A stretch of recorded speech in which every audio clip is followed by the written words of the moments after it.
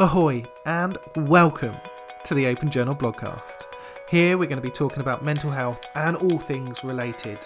That includes illness, wellness, stigma and support, and most importantly some of your very own personal stories. We're going to be covering projects, campaigns, education, starting conversations and looking at some of the tools that support our well-being as well. I'm Mike, and while I'm being mindfully mindless, hopefully myself and my amazing guests will be able to show you you're not alone out there. These are real people. They do have struggles. And it starts to get on my nerves. I just shut down. So many people suffer from mental illness. To get the word out that men have got to start talking. So I told her everything and her face dropped. A lot of people don't understand the depth of the situation, so they can appreciate, It's difficult dealing with our minds, and the suicidal thoughts were back. People knew that there was something not right, but they just never really said anything or probably felt like it wasn't their place to say anything. You're not depressed, it's all in your head. That's probably the statement I've had people say the most. I mean, this shit is real and it's hard, it's exhausting. And I don't think people realise how helpful that one conversation can be just to figure out why you are feeling the way you are. Not only did this help me to write it, it potentially might have helped some other people as well. So it sort of started from there. So many people think they're alone. And then you hear other people talk about it and they think, oh, that's so brave, or I could relate to that. And then they want to talk about it.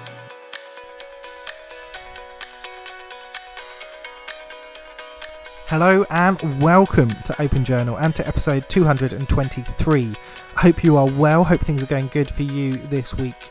It's another sunny week. It's very surprising. This weather is keeping up in the UK, it's great. I am delighted that this week we are joined by another new guest. Dawn Marie joins us today. We'll be talking through a few different things. Live with Dawn Marie, which is Dawn Marie's podcast. Her role as an executive producer on Bobcat Moretti, a new movie coming soon. And we're also going to be talking a little bit about Dawn Marie's experience with multiple sclerosis, insights into kind of being healthy and fit, having conversations about well-being and mental health, and a range of other things as well.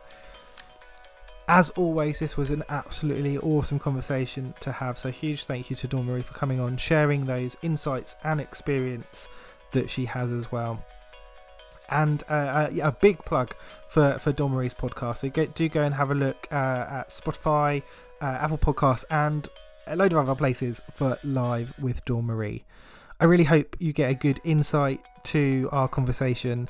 It was really nice to sit down with another podcast host. I think it kind of feels like a rare opportunity to actually do that, even though there's so many of us now speaking kind of in this space of mental health podcasts. So I really enjoyed it. I hope you do too. As always, if you're interested in being a guest on the podcast in the future, you can find information on the website, which is openjournalbc.com. That's it. I really hope you enjoy this episode. It was an awesome conversation. Massive thank you to Dawn Marie. I look forward to speaking to you all very, very soon. A very quick short plug to mention Mental Health Blog Awards information coming soon, with updates at the end of June and the beginning of July. Very exciting times. But for now, here's my conversation with Dawn Marie. Yeah, it's really nice to sit down and to have this opportunity to chat, kind of podcast to podcast. How's your last week been, Dawn Marie? How have you been? I have been great. Thank you very much for having me on, Michael, first, for your Open Journal podcast. This last week has been super exciting. We have been getting ready to start filming again for a movie called Bobcat Moretti that is about multiple sclerosis. And this movie is going to literally bring awareness around the world for MS. And with myself living with multiple sclerosis, I had been living with the disease for 20 years of my life before I was diagnosed. So to be a part of this feature movie moving forward that will be seen everywhere, and it's a boxing movie on top of it. Who doesn't love boxing, right? Oh, that's amazing. That sounds so interesting. And I think to have that focus on MS as well, I think it's often something that really doesn't sit at the forefront of information or discussions when we're talking about mental health. So really nice to kind of hear that insight. And obviously, as we mentioned, we're talking podcast to podcast, so you do a lot of work about kind of encouraging these conversations as well. So it must be very busy at the moment with everything that's happened in the last year. There has been that added focus on mental health discussions. How has that been for you? That's been quite difficult to be honest. It's been a difficult year for the entire world. When you live with an autoimmune disease like multiple sclerosis, you are constantly battling the inner demons that live, I can say, within our bodies. But it's technically within our brain and the synapses not working properly. So what happens with multiple sclerosis is the disease is all about the brain. It's my own personal white blood cells that is going into the brain and eating away the myelin sheath. So with that being happening, not every one of us is the same. We are all completely different depending on how far along we are, what is happening. So in this battle of the fear of COVID-19 and the question of the past year, that has really risen a lot of flare-ups that we call them MS flares, that have affected most of us throughout the world, over 3.2 million and counting worldwide with multiple sclerosis patients. So MS has been around since the early 1800s when it was diagnosed, and we still have no cure. So to deal with this crazy COVID of what is happening in the world has just been extremely difficult for us to control our fear and not let that fear fuel the disease of the multiple sclerosis to continue to eat out our brains and to continue to leave large holes, which we call craters or scars or snowflakes. And a snowflake can be like any color, right? Anything coming down, any shape. And it depends on the autoimmune that controls if we're having a flare or not having a flare. So when we're in fear and flight mode, multiple sclerosis kicks in and shuts us down. So it has been a very difficult year for all of us. I truly can say for the entire world, but anybody living with autoimmune, especially multiple sclerosis. Yeah, thank you for sharing that. I think it's really important to hear those insights, and it's definitely something, I don't know about your discussions on the podcast, but for me, I think it's often something that I'm reminded these are conversations we don't always hear. It's not the most common illness is that we hear discussed. I still am affected by depression, so it's always really good to hear that spoken about, but depression and anxiety are so often spoken about. They are almost exclusively kind of the conversation, the environment for those mental health discussions. And there's so many other illnesses that are much more complex from my point of view, that we know less about, are harder to research and treat and diagnose. That sometimes it feels a little bit misleading, I think, when we hear some of those discussions around mental health. I feel like we still have that fight to get away from mental health isn't just illness, it's kind of well-being as a whole. But even when you are talking about illness, it does feel like it's still quite exclusively depression and anxiety, and maybe one or two others are starting to get in there. But I don't know what's your insight with some of the discussions and that you've had, do you feel like it's still like that at the moment? To be honest, 100% honest, I always have fear and illness of depression and anxiety. But I've learned how to try to control it, and methods that I use within my daily life of I surround myself with bright colors. I meditate. I listen to music that helps the brain relax. I, try to interact with other people with a positive mindset. And I know this is going to sound quite harsh, but on an honest point of view of dealing with mental illness, when you're around other people that can't seem to find the light, that will really drag you down. If it's constantly a negative response upon everything in life, that is what happens when we start to close ourselves back into that dark hole.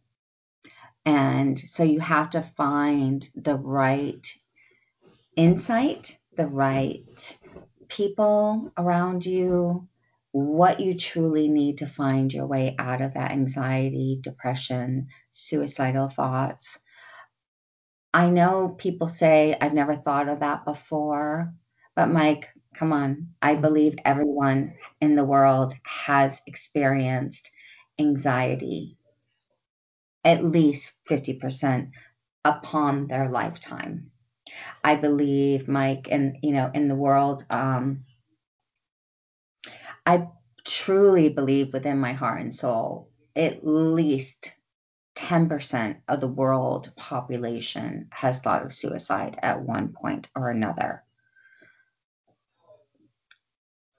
This is a difficult time. The world in the last year and a half has truly put us all into a major scare of a pandemic, of fear, and no promises of a brighter future. So this past year,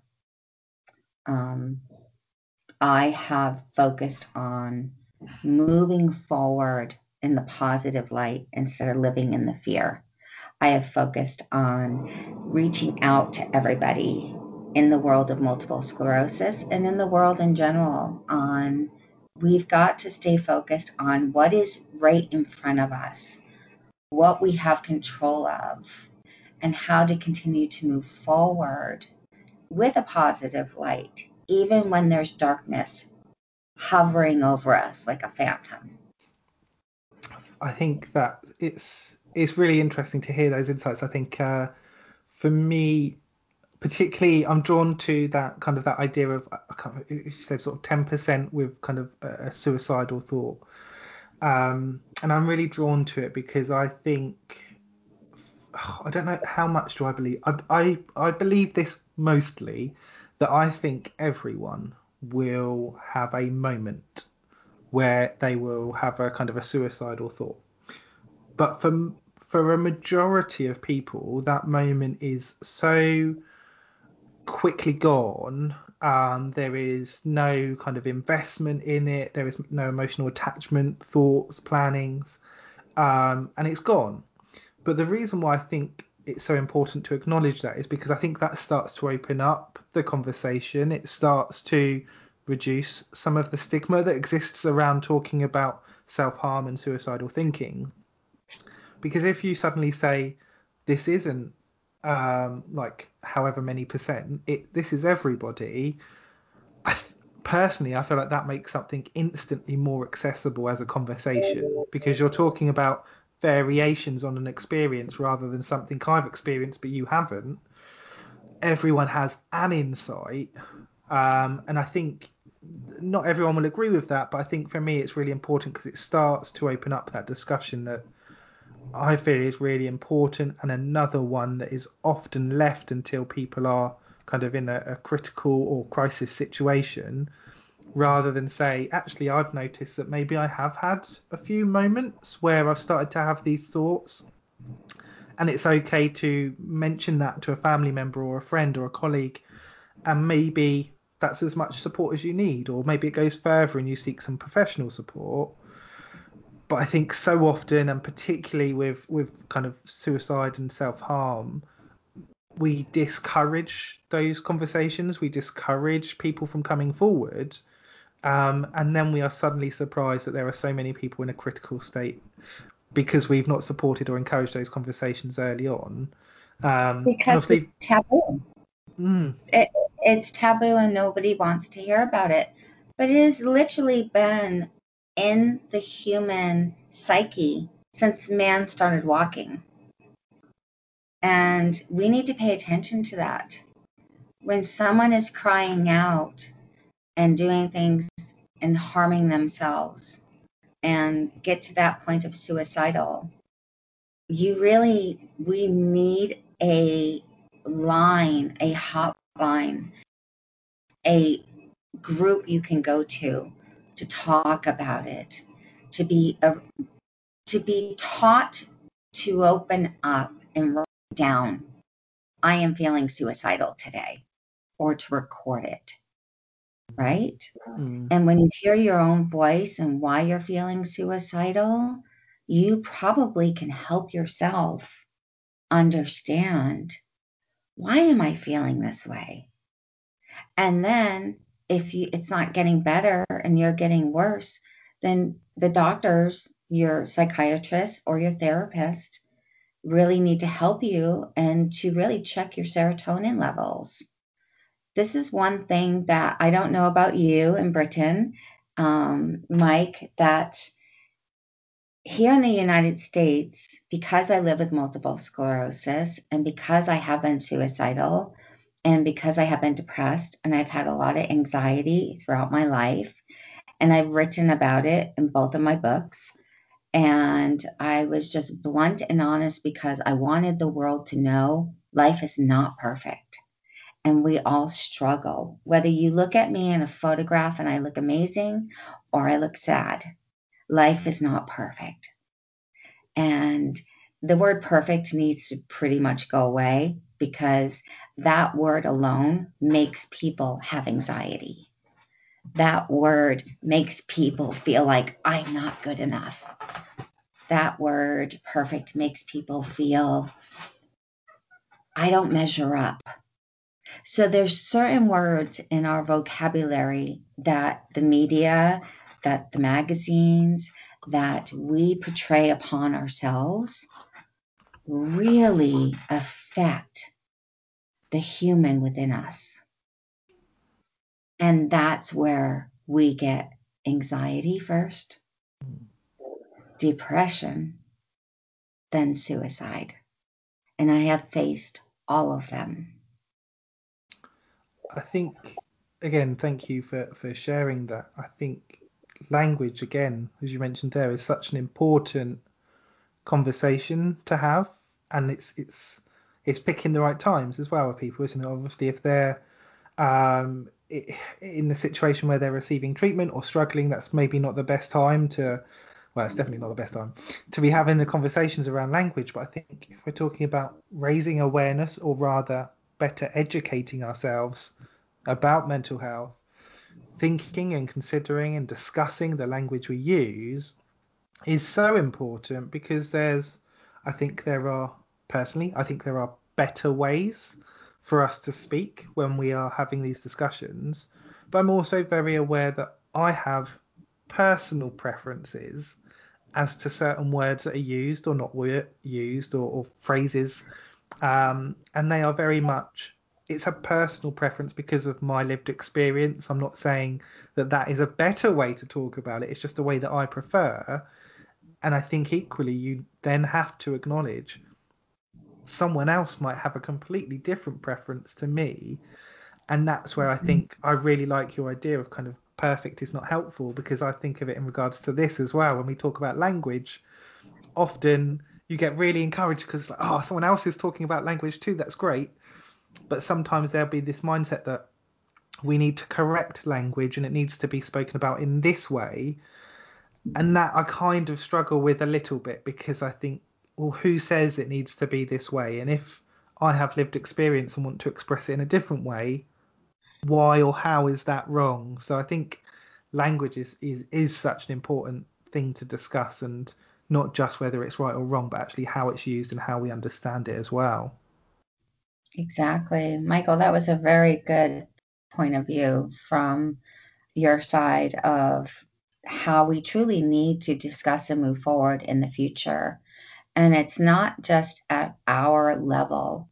It needs to start at the beginning of the level of as soon as the child is born, while the child is in the womb. If the child is in a womb and it is hearing negativity, there is a study that has been done on water. Well, the child is living for 9 months in the human water of the mother. When there is negativity and fear within the mother, that child is feeling all of that. So just imagine if you take two children, two mothers, and you keep them in the same environment, but you put one mother in a room that's dark with all kinds of negative thoughts on the wall, right? And you take another human mother and you put her in a beautiful white room with all of the beautiful words that you can possibly imagine. And then you get to the end of the pregnancy. Now they've both been nourished properly. They've both been cared for by the doctors properly.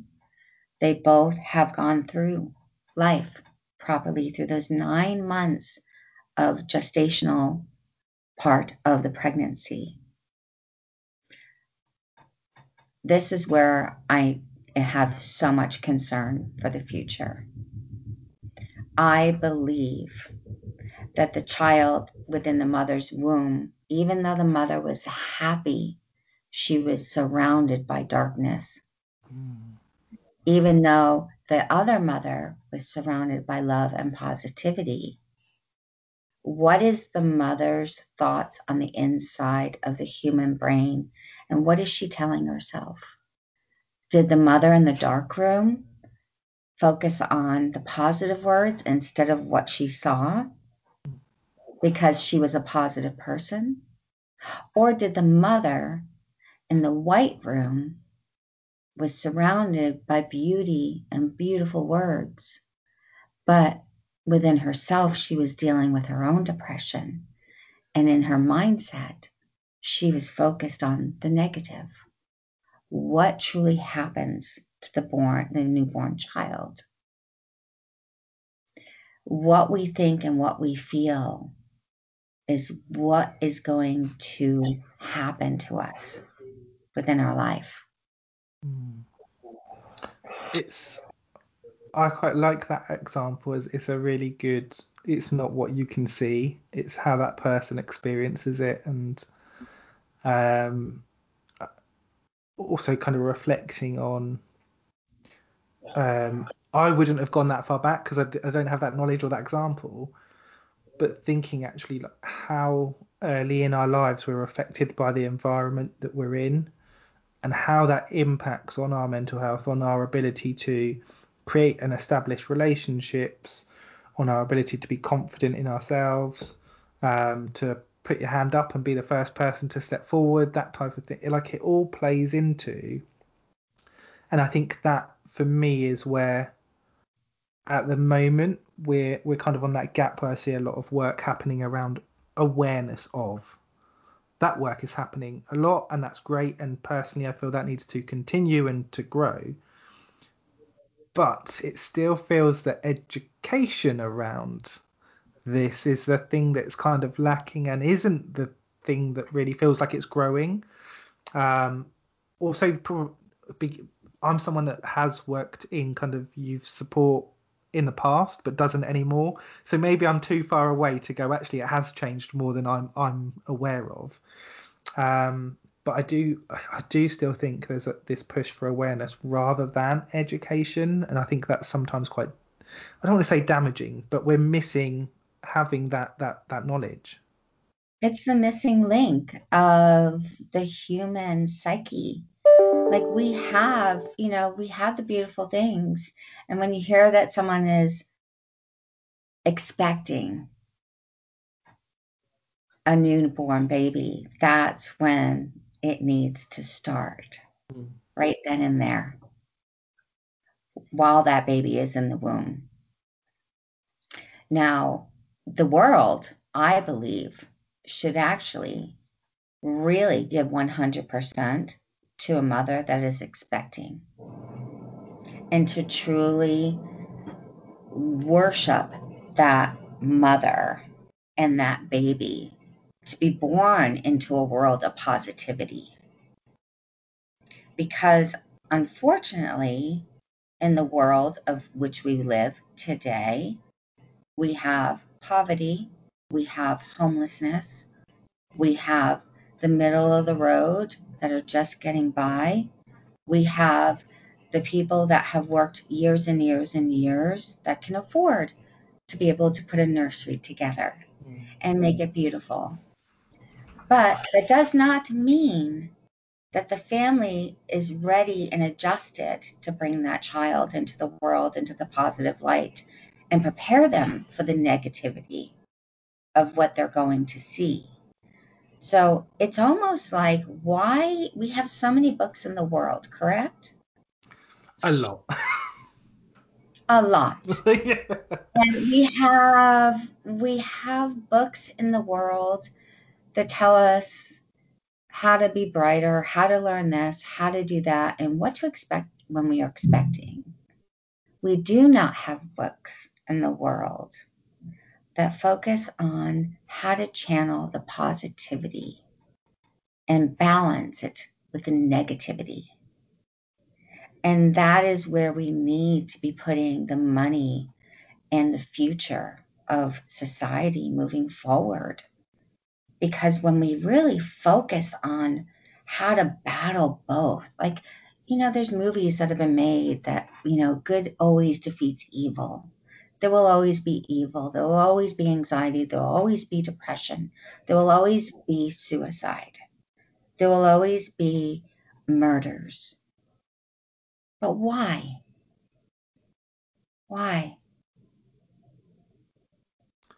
Why do we take those examples in the world and feature them into the grand picture of a movie that people pay millions of dollars for?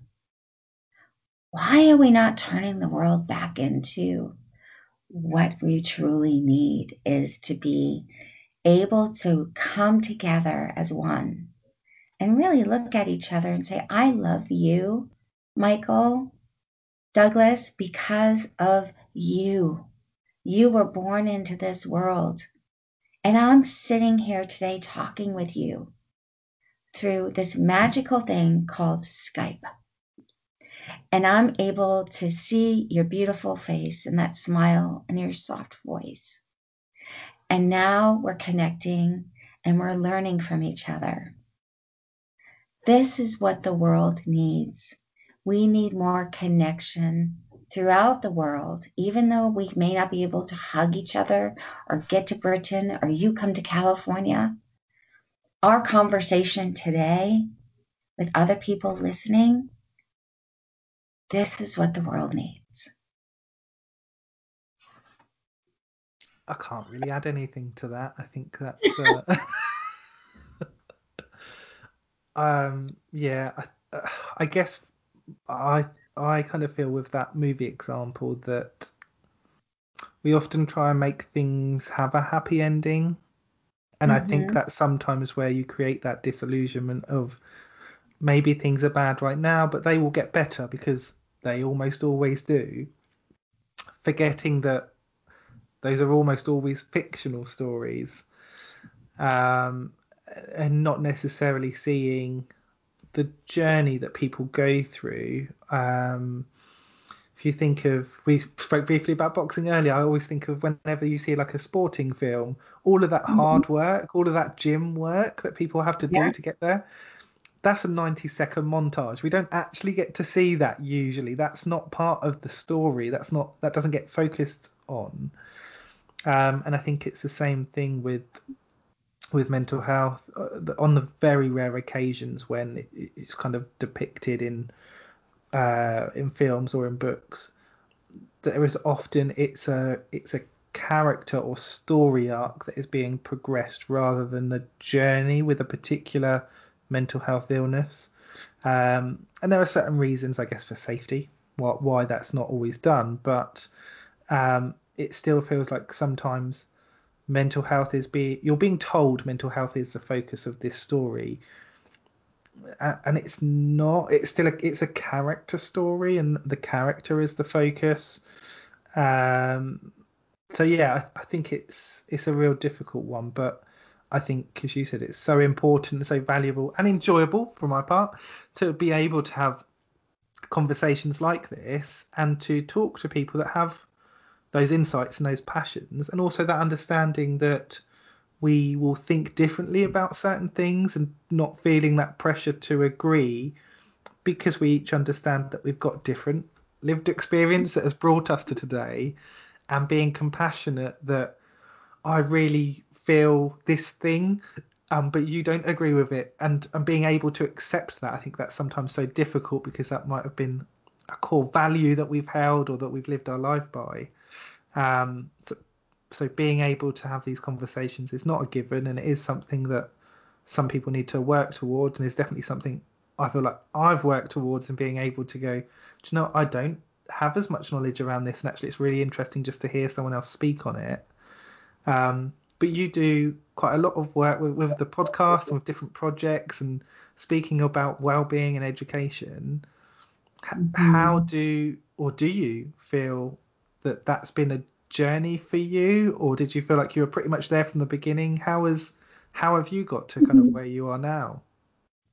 You know, Michael, it has been a lifetime journey for me. You know, from the moment I was born, I was sick. I was always thinking I wasn't good enough. I wasn't healthy enough. I wasn't what everybody around me and what I thought I had to be. So I have been dealing with personal inner struggles my entire life. And it wasn't until I finally got diagnosed with multiple sclerosis that kind of validated my life for a 20-year time span from the age of 19 until 40 years old. And then at that point, I realized I wasn't crazy. I was truly experiencing all of these things, the pain that the disease of multiple sclerosis puts upon us, the anxiety, the fear, the suicidal thoughts because I'm in so much pain, I just don't want to live any longer. And the day that I finally got my diagnosis, and in most people, this is the worst day of their life. But that was the best day of my life because I was actually validated for the first time in my life that I knew something was wrong with me, that I was not a problem. I was someone searching for the truth of how to deal with everything I was going through. And that's where I'm going to bring back up, Michael, the point of the checking your blood work. I'm not quite sure how it is in Britain. Here in America, we do a basic blood panel. Okay. When you are diagnosed with multiple sclerosis, they do a blood panel that is so intensive and so to the millimeter of your blood that it even goes in and checks the negativity and the positivity within the serotonin. And most of us are not making serotonin. So we need to go on a drug to trick our brains and our body to stay stable and happy. So I have been on a drug now for the last 8 years called Cymbalta. The best thing about this drug is it not only helps me, it can help anyone with depression, anxiety, or suicidal thoughts. It can help people with cancer. It can help people with heart disease. It can help anybody in the world because this drug was designed to control the frontal cortex of the front of our brain, where we feel the pain in our body. So pain and anxiety and the validation of anxiety, the validation of fear, the validation of actual pain in the body, and the stress and the worry. This particular drug, literally every morning I take it, and it keeps me balanced, and it helps my body deal with everyday life stresses. Now, does it help me 100% all the time? Absolutely not. I do have fear. I still have anxiety moments. I still, I'm like, I get worked up, right? And that is human. That is not a problem. That's called being human. We have feelings, and we need to learn to express them. But that drug really has helped me a lot. Moving forward in my life, living with multiple sclerosis, the disease progressed, and I got really, really bad. The lesions were getting worse. I was becoming paralyzed. I was losing my eyesight. I couldn't walk. I couldn't speak. And they put me on a new drug that was supposed to be helping me, but I was allergic to it, and I had no idea. But it was making me extremely suicidal, to the point that I tried to take my life. And I have to honestly tell you, Michael, that I'm not promoting iPhone. I'm not on an iPhone promotion. I have an iPhone. I left a recording on my phone. I packed up my bag, and I knew I couldn't put my family through more of what they had already been through. And I didn't want to take my life in my home. And I planned this. So I left, and I took every medication I was allergic to. And I went to a hotel room, and I wrote down all of my pros and cons.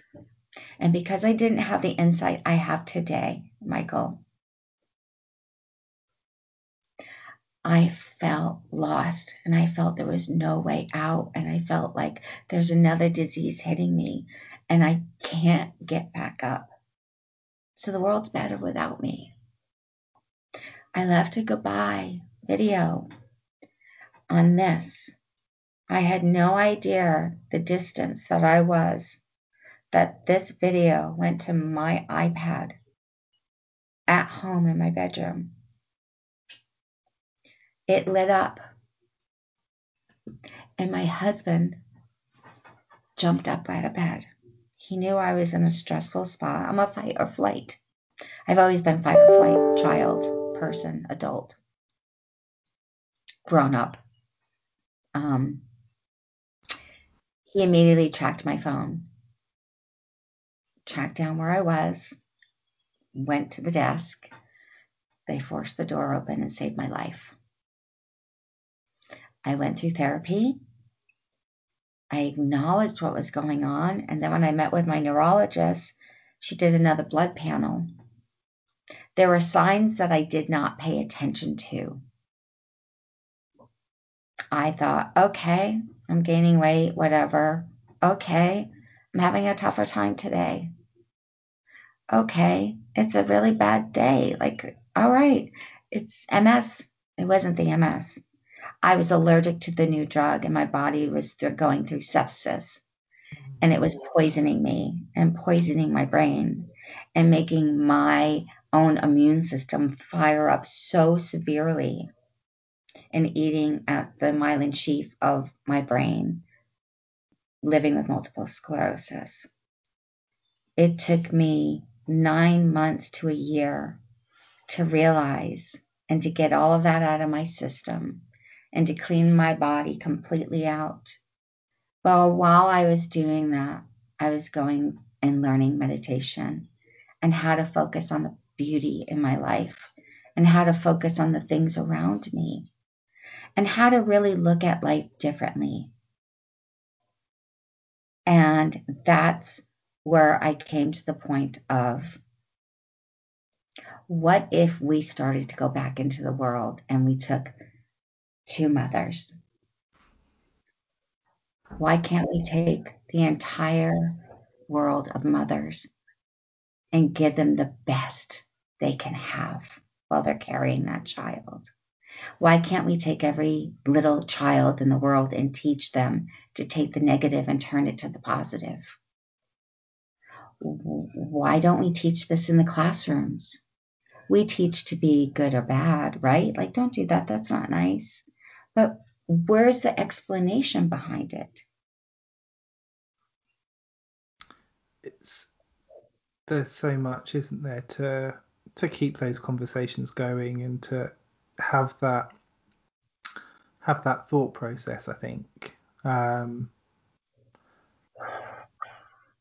again, I'm kind of left with the thought that you're starting to have those conversations, and throughout you're talking about the connections with different people and how important they have been and they will continue to be at different stages.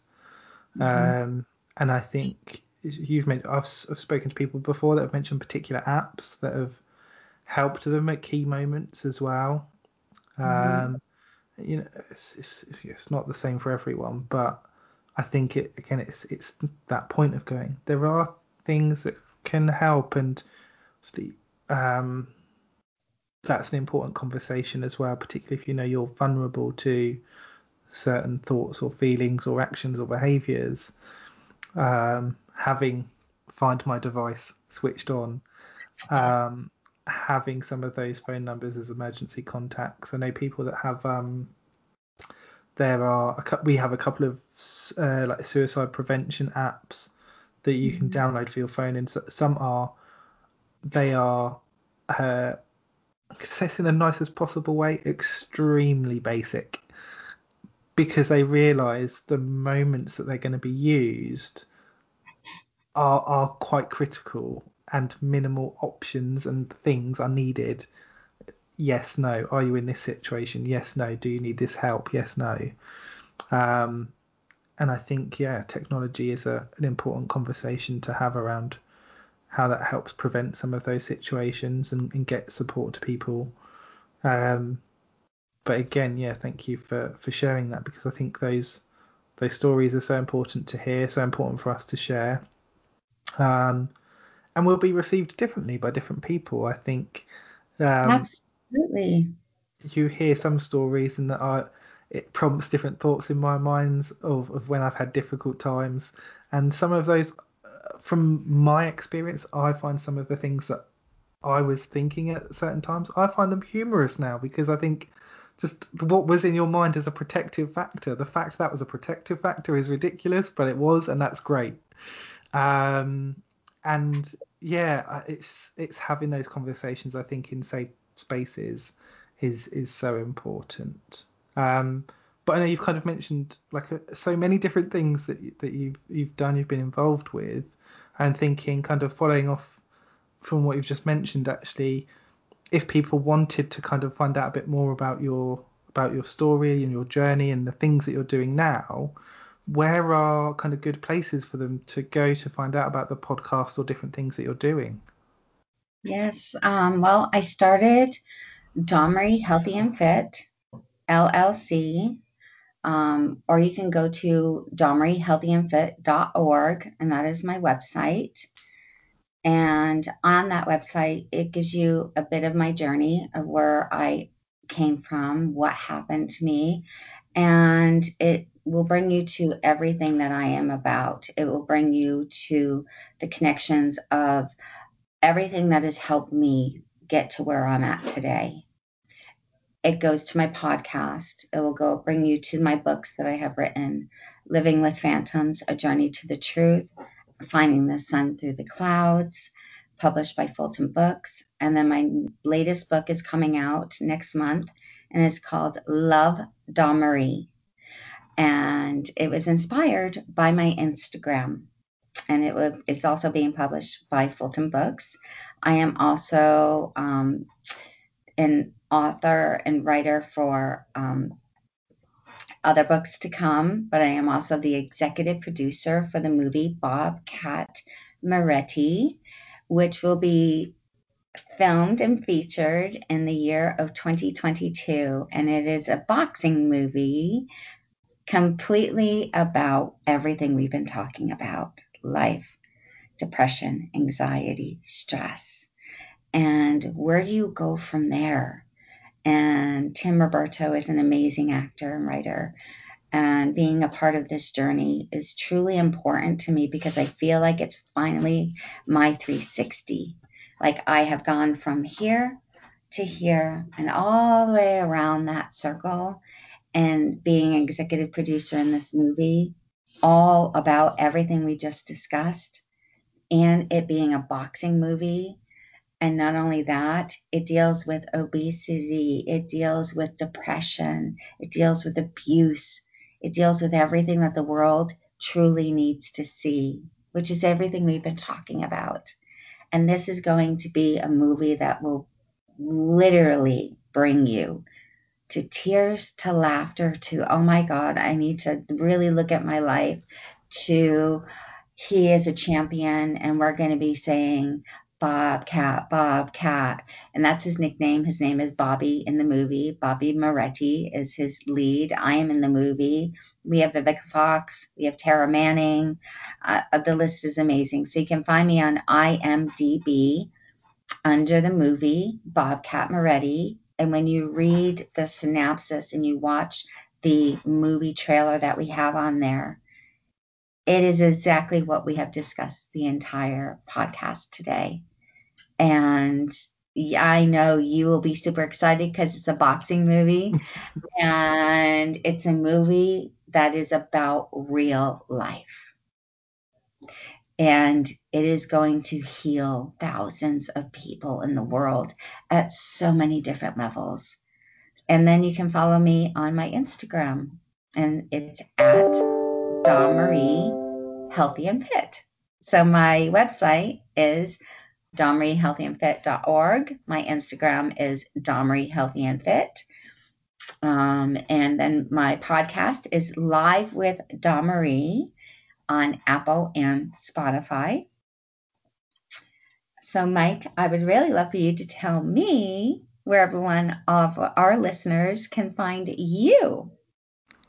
So yeah, I have to say I'm always envious when someone gives kind of their web address and their handles and things, and they all match up. I feel mine are close, but they're not quite as good as yours. So yeah, you can find information about the podcast, which obviously we're recording now. I've also got a blog and a few other projects that are linked up at different times as well. So the website is openjournalbc.com. So the BC being for blogcast, tried to merge those together. It didn't really catch on, but I've kept it in the web address. And then for social media, it's Mike_Douglas_. I still keep checking to see if there's people without the underscores, and I can get those accounts, but they're holding on to those inactive accounts at the moment. So yes, I think for me it's just really nice to have those opportunities to obviously have conversations like this, but also to collaborate with people that are sharing their own stories. I know people have different types of conversations, structure them in different ways. We've sat down for almost an hour and had an awesome conversation. But I've also heard ones that are 5 and 10 minute podcasts in the past. So have a look around and find what works for you. I definitely encourage people to listen into our discussions. But yeah, find what works for you and listen to the people that I would say have elements of things that kind of challenge what you think, that increase your thought process around stuff. It's lovely to be around people that agree with you. That's great. But I think it's nice to sometimes have those moments where you go, I wouldn't kind of word it like that. It prompts those thoughts in there. So yeah, hopefully people have enjoyed this episode and can have a look at some of the other stuff that's going on at the moment. Well, Michael, at Open Journal, you have been an amazing guest today. You have brought up so many incredible subjects to talk about the human that we are, about the anxiety, depression, everything moving forward in life, dealing with COVID and coming out of such a difficult almost 2 years now and moving forward. But we don't have to live in the darkness, right? But there will always be darkness. So we have to understand how each of us deal with the light and the darkness of our own reality. I think so. I think that's a big thing. I think to go and check out other stories. I think for me, a big thing is it's having that acknowledgement. We've spoken today about difficult thoughts and behaviours that we've had in the past, and I think it's really important to acknowledge them and not kind of ignore or push them to the side. It's obviously important to talk about the successes that we've had and some of the positive things, but it's viewing a person as kind of a whole person, as you said very eloquently, about different situations that people can be in. We can be very misled by thinking someone is happy or good or okay in that moment, and that's why it's important to check in and to have conversations like this. I always feel like I'm talking so much about conversations, it does feel like a tag, but yeah, I think they are so important, and some are really important in ways we will never know.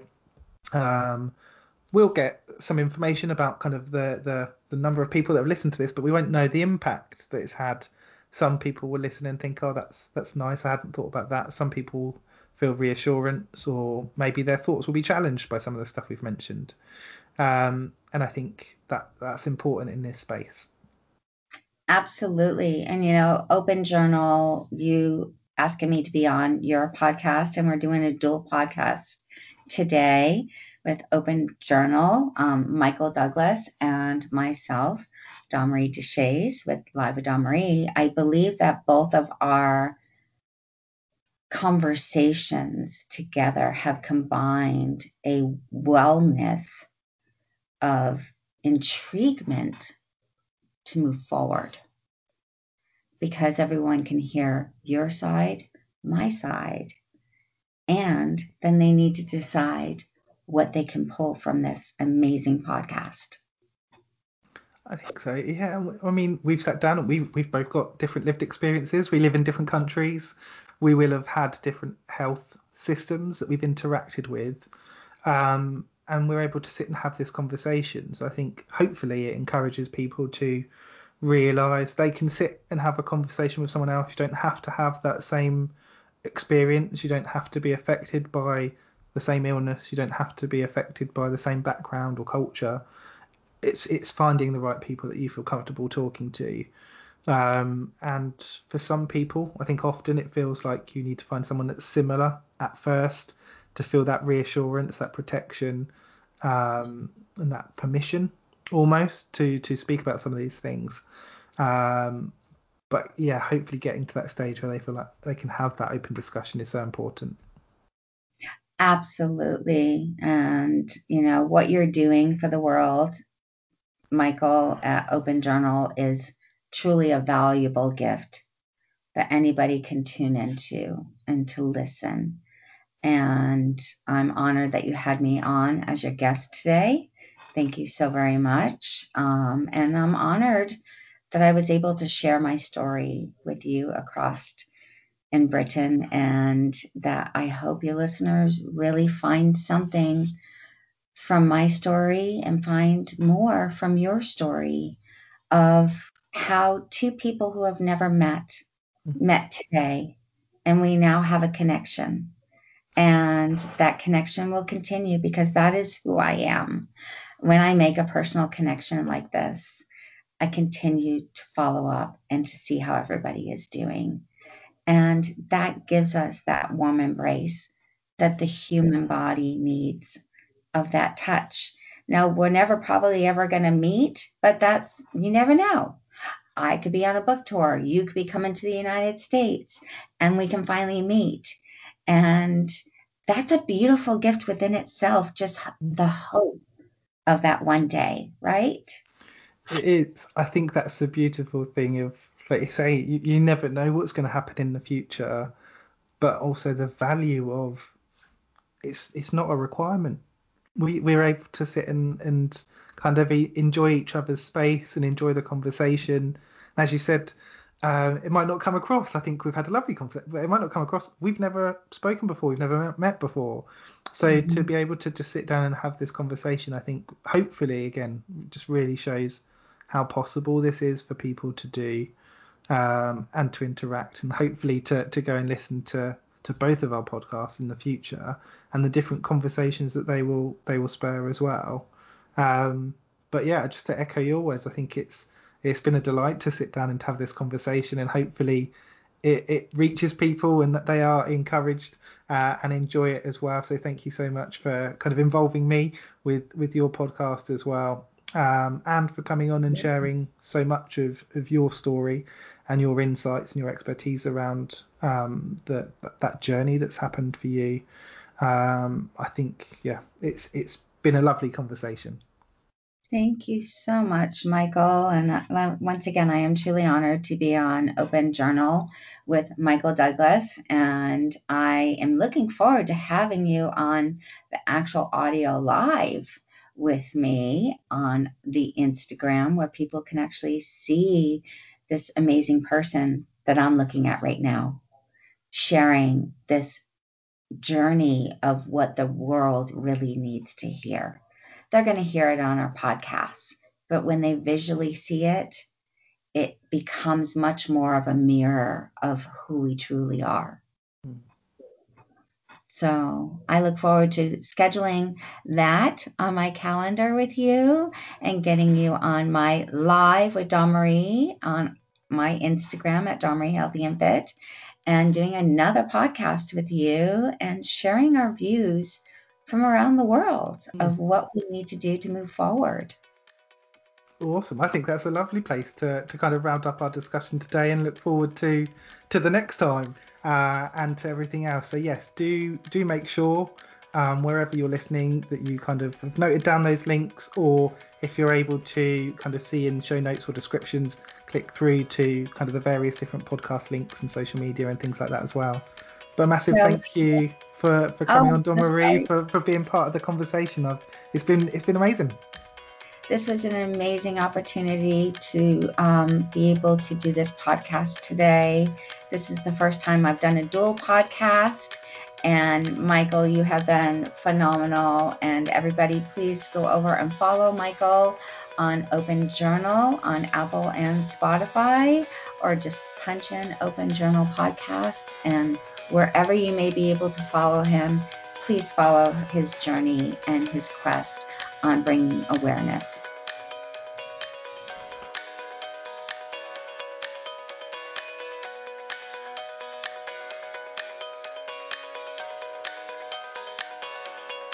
These are real people. They do have struggles. And it starts to get on my nerves. I just shut down. So many people suffer from mental illness. To get the word out that men have got to start talking. So I told her everything, and her face dropped. A lot of people don't understand the depth of the situation, so they can appreciate, It's difficult dealing with our minds, and the suicidal thoughts were back. People knew that there was something not right, but they just never really said anything, or probably felt like it wasn't their place to say anything. You're not depressed. It's all in your head. That's probably the statement I've had people say the most. I mean, this shit is real, and it's hard. It's exhausting. And I think people realise how helpful that one conversation can be, just to figure out why you are feeling the way you are. Not only did this help me to write it, it potentially might have helped some other people as well. So it sort of started from there. So many people think they're alone.